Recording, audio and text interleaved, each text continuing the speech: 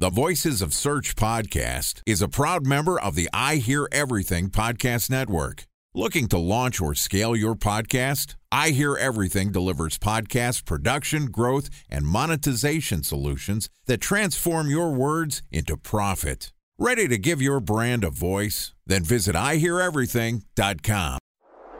Bridge toll, California, customer service number. Highway miles to the gallon, Ford Focus. Thailand cave rescue operation. What is Schema F? Best wine bars in San Carlos, California. Best Western hotels. How old is Ronaldo? What happened with Big Brother? What's a good engagement? How long before a wedding should I send out How many save games the dates? are in the first series? Use of the IMAP NBA to check playoffs? Gmail on other email clients. Identify fonts from Where to find You were the 4 best years Brian in Stout. college. Have it burn. Welcome to the Voices of Search podcast. I'm your host, Benjamin Shapiro, and today we're going to talk about semantic search's impact on SEO. Joining us today is Kathy Brown, who is a senior SEO consultant at Searchmetrics, which is an enterprise-grade SEO and content marketing platform that helps marketers make better and more data-driven decisions. And this podcast is also sponsored by Ahrefs. What if I told you that you could monitor your website's SEO health, backlinks, and organic rankings at no costs? Sounds too good to be true? Well, it's not, because my friends at Ahrefs just launched Ahrefs Webmaster Tools. Ahrefs' new Webmaster Tools product quickly helps you improve your site's visibility by pointing solutions to over 100 technical issues that might be holding your search performance down.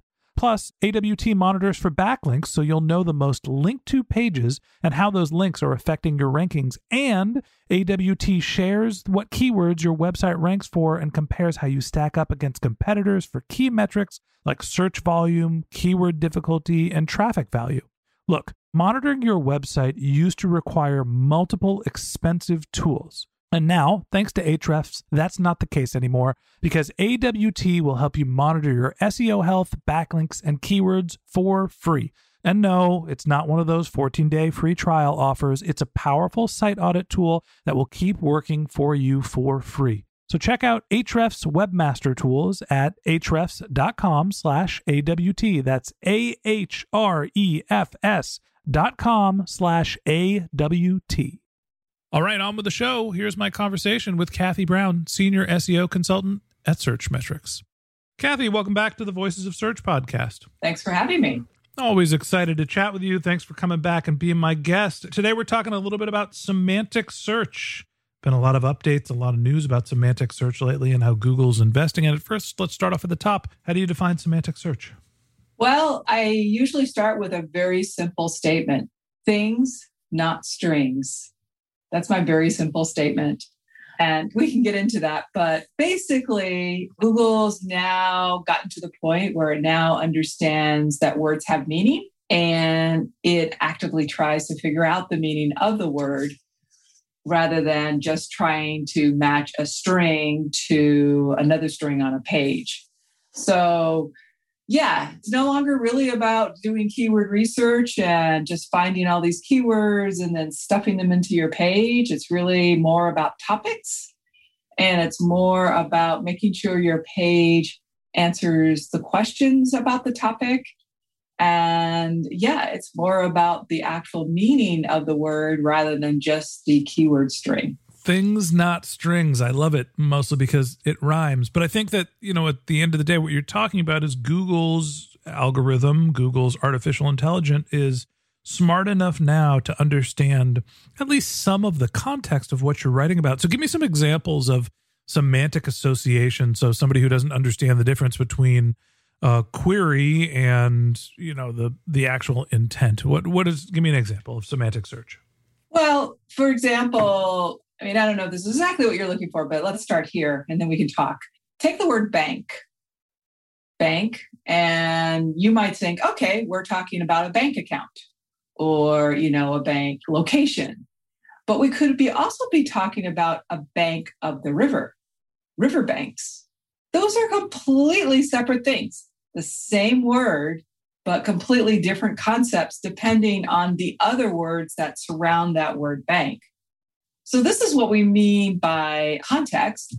And this kind of knowledge of what is actually intended by the sentence that contains that word is what Google has been working so hard to really understand. So if you type search on bank, Google may not know which bank you're talking about. And that's when you often see the variety of search results when it's just a single word search and it just gives you a couple of options. So I think words that have the same meaning, generally when I think about semantic search, and you mentioned things, not strings, the words best physician and top doctor kind of mean the same thing, but the words aren't the same, right? You're looking for the best medical practitioner available.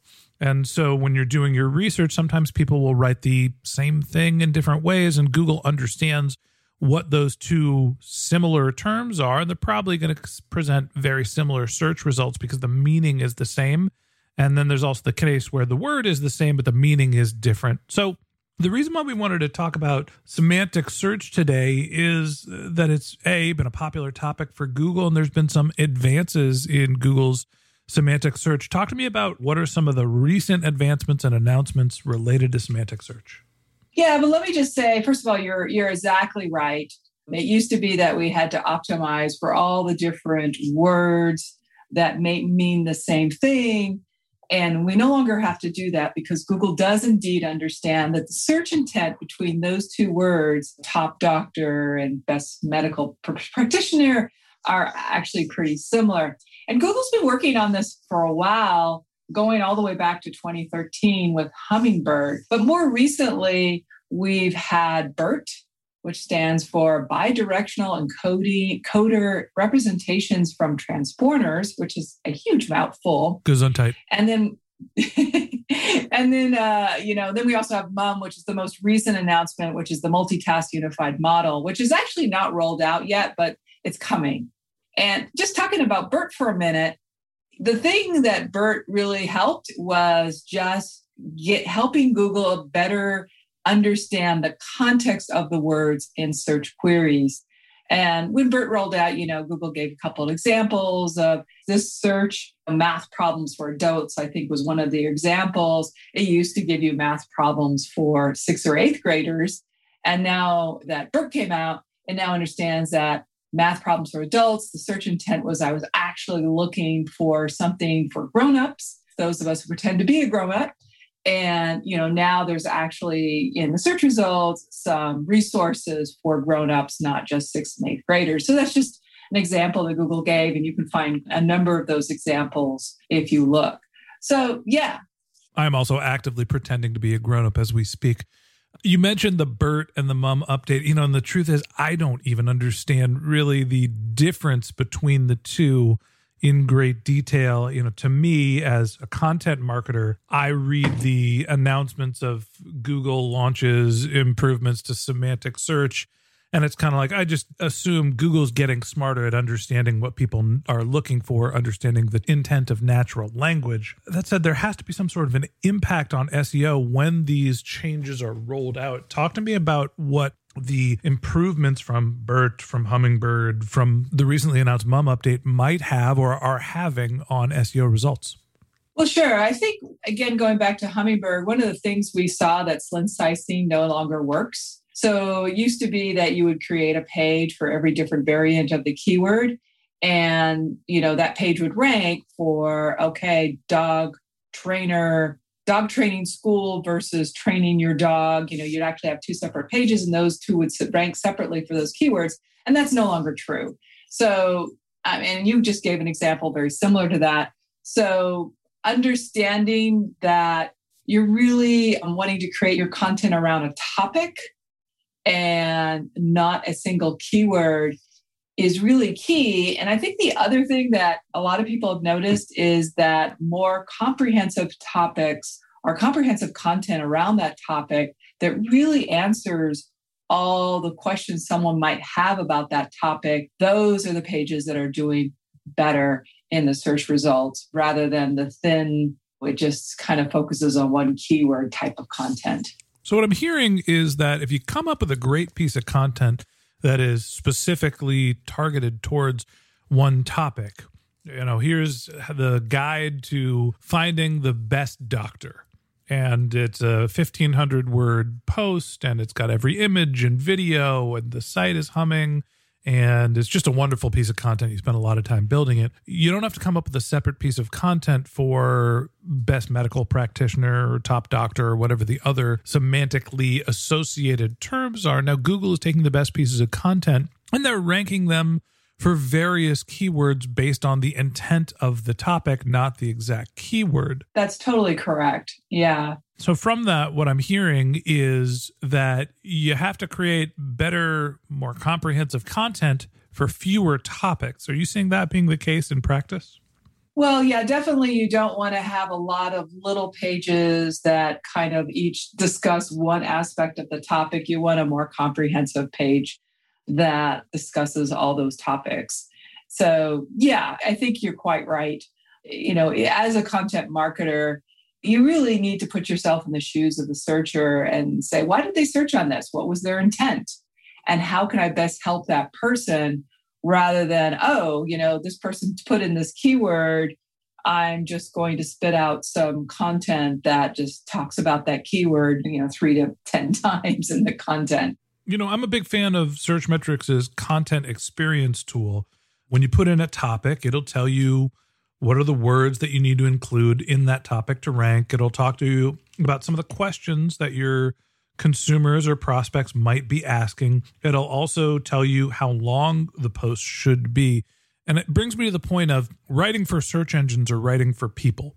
I'll give the example for the MarTech podcast, my other show. We are relaunching the website, and we have all of the episodes for each podcast categorized. And what we've realized is that those category pages, all they have are links to all the other podcasts. There's no meat to that pages. So we created these 1,500 word posts for each of these category pages that describe what the category is. 1,500 words on B2B marketing. Now, I'm writing that for the search engine. I don't think people are going to that page because they want a written copy of what I think B2B marketing is. They're going because they're looking for B2B marketing content most likely, but I need content on that page to rank for the search engine. So help me think about the difference when Google understands these topics and you don't want to write thin content. You want to write for the experience. On the flip side, sometimes you just need content on the page to get Google's attention. Time for a 1-minute break to hear from our sponsor, Previsible. So you're looking for SEO help, and you got a couple of options. You could start replying to spam from agencies that claim they can get you to rank number 1 on Google. You can pay an hourly rate for a consultant who will inevitably nickel and dime you with hourly charges. Or you can work with a cookie-cutter agency to quickly launch a strategy-less project with low success rate. None of those sound very good, now do they? Well, that's where Previsible's integrated consulting model comes in. Previsible draws from a collective 40 years of SEO and digital marketing experience to unlock your organic growth opportunities. They build custom solutions that combine strategy, technical expertise, content, and reporting to effectively operationalize SEO for your business. Previsible's 4-stage approach ensures that your SEO programs thrive by starting off with a strategy-first approach. Then they support you in your efforts to create quality content, help you identify technical issues, and most importantly, they'll work with your cross-functional teams to integrate your SEO strategies to make sure that your SEO budget actually drives results, not just your agency's bottom line. So join brands like Yelp, eBay, Canva, Atlassian, Square, all who rely on the SEO consultants at Previsible. For more information, go to previsible.io. That's Previsible, Previsible.io.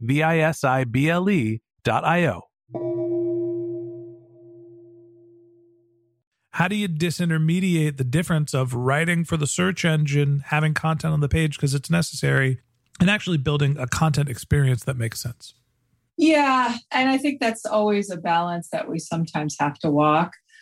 We know, John Mueller has said this, and this is kind of in the e-commerce realm, that having some content on a category page where you have, your list of products is helpful to them to understand the page better.